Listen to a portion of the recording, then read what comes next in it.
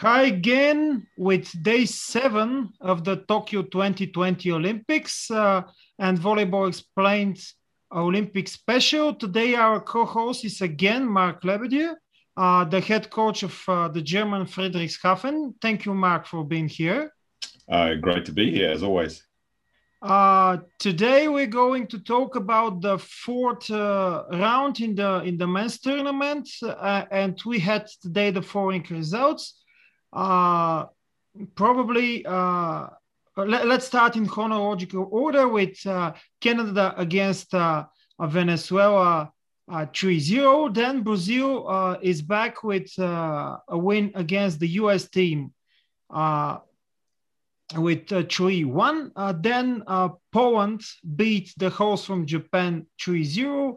A bit of a surprise that it could have been a big shocker there with Tunisia leading 2-0 against Argentina, but the Argentinian team at the end succeeded in winning 3-2.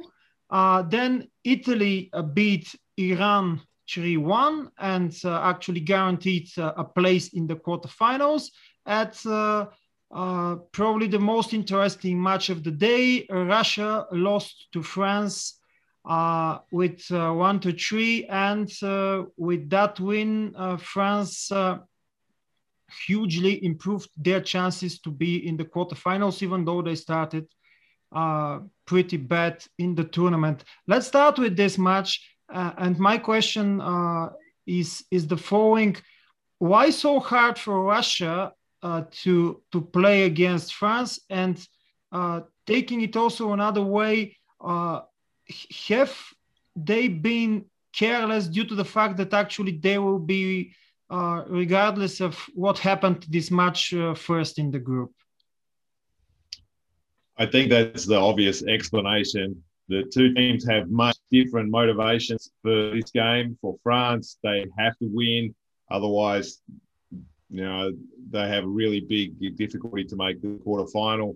Russia have a position more or less fixed, and so the difference in the motivational level can make a big difference in the outcome of the match. So I didn't actually watch this match, but I watched 12 hours before then. But I saw the last little bit of it, but it didn't surprise me. France played some good patches in some other matches.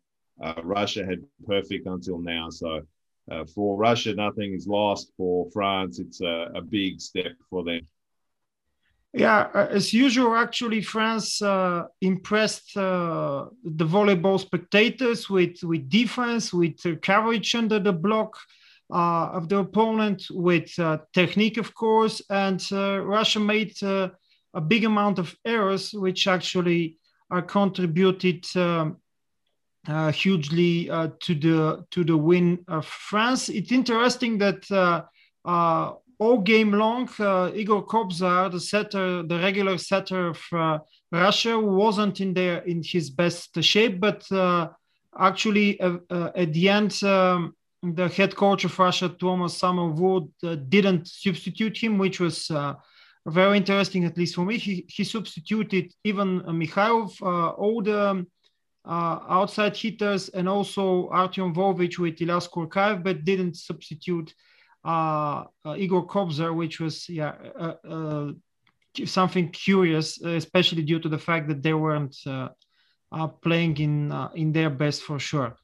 Okay, let's go. Yeah, sorry. With the setters, it can be a little bit different from other positions, because the setter has to have the confidence of the coach. The coach has to show the setter that it's his guy, that he will ride some bad period. So I understand that thinking about the rest of the tournament, that Samovold could make this decision.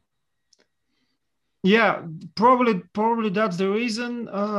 Still, I don't know. I still think that Pankov is also able to show quality in his game. So probably he will be a a decent option in next matches. Actually, the next match, the last match in the group stage for Russia is the match against the team of Tunisia. So probably they will win with 3 points, and they will be first. They will top the group.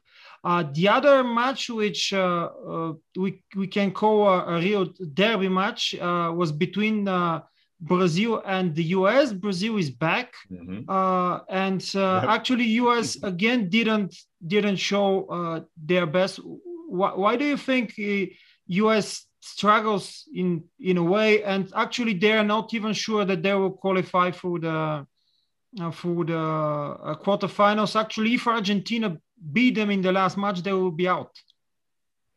Yeah, it's the last match will be a really tense match. This was the game that I watched really closely. I spent a lot of time on this one, also during the afternoon.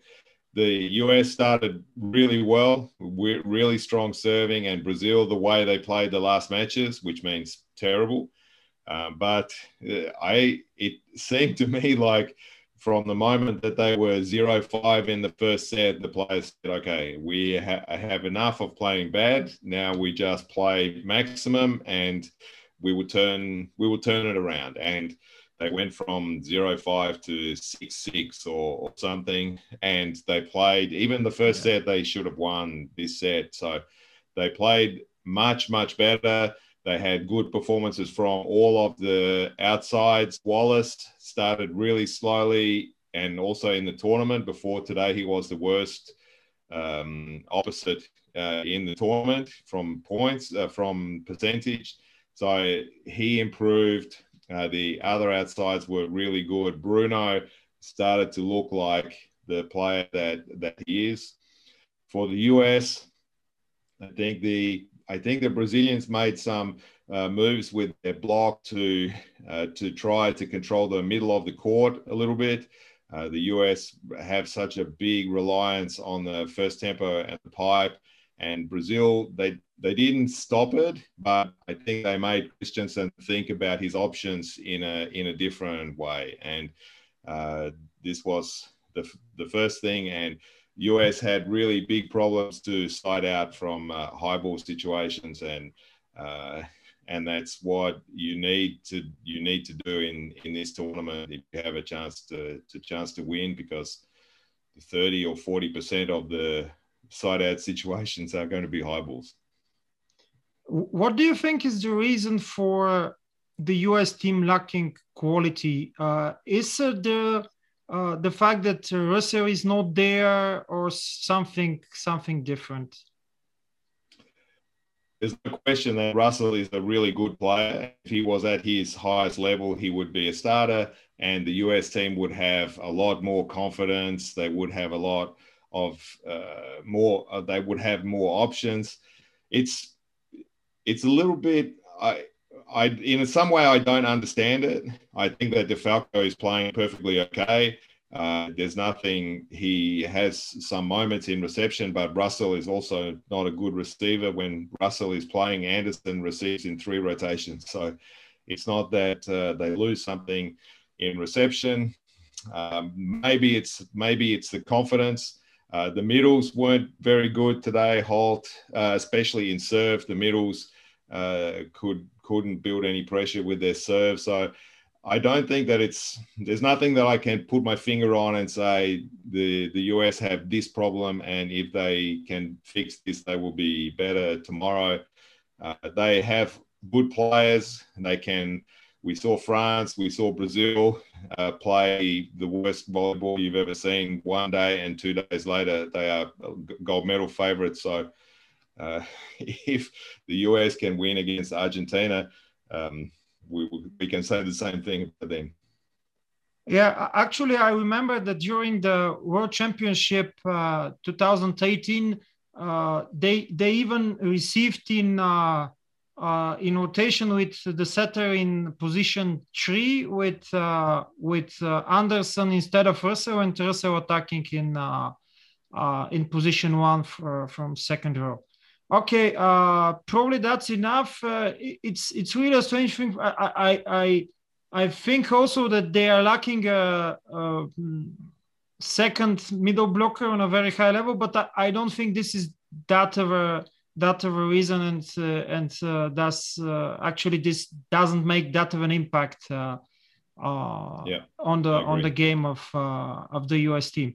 So probably let's say that just Brazil and Russia were better, and probably this is the main reason for them losing. Okay, the third match also pretty interesting match with some amplitudes for both teams. Italy against Iran. Italy beat 3-1, but during the match there were a lot of substitutions with all these amplitudes and changes made by the coaches, having a big impact on the game. With Juan Turena having a great game, but also Iran showing that Maruf and Ghafour are not the only weapons of the team, with the reserve setter and opposite Karimi and Kazemi playing. What do you think about the result? And actually, in the last match, let's say that Iran is facing Japan, and the winner in this match will qualify for sure in the quarterfinals. For Iran, it's a difficult situation after winning against Poland. I think they would expect something different. I think they played more or less well in the other matches until today.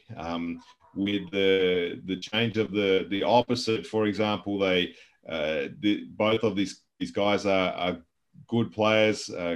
Kazemi played the whole of the VNL more or less, and he was very good. Karimi played a lot in World Cup 2019, so that they can play a very good level is not a surprise. I think the change in the match was a little bit more on the Italian side. I have the feeling that Micheletto, for example, is getting tired. He started the tournament really well. He started each match really well, and I have some feeling through the TV screen, at least, that he is getting a little bit tired over the course of the match.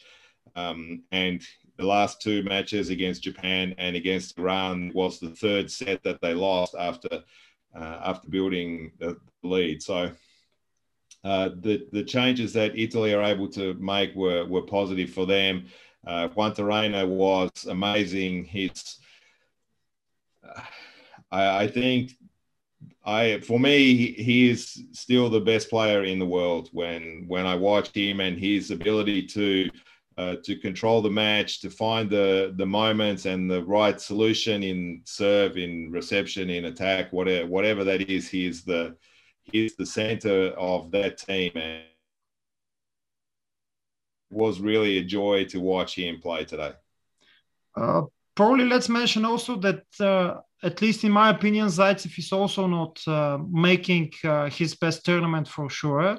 And talking about the second Iranian setter, I would say that when the reception is out of system, when Iran is playing out of system due to the fact that he's taller, he has bigger problems to set in the most precise way, and probably that is also something that could be improved in his game. Okay. He is not the level of Maruf, so there will be, and the difficult moments, the difficult situations are where you see the difference in the level. So when the reception is perfect, all setters are good because they can do whatever they want. It's the difficult situations, it's the solutions from bad reception, from different body positions, playing against the block. These are the difference between the very good and the best setters, and it's not a surprise that Karimi is not Maruf. Yeah, very few setters are actually on the level of Maruf, so this is not a surprise for sure. Okay, yes. Japan, Poland beat 3-0.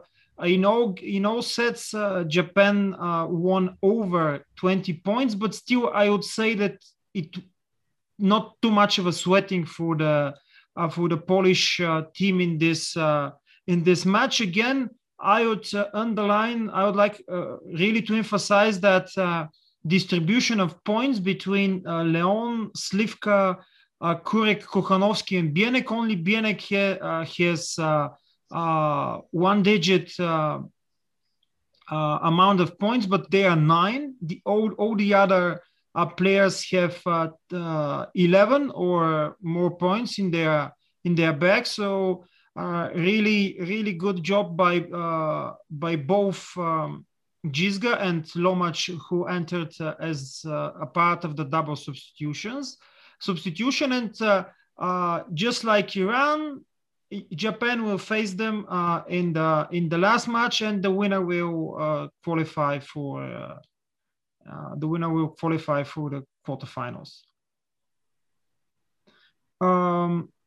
Okay, probably also the last two matches we mentioned, of course, that Argentina beat Tunisia 3-2, and in the first match of the day, Canada beat Venezuela 3-0.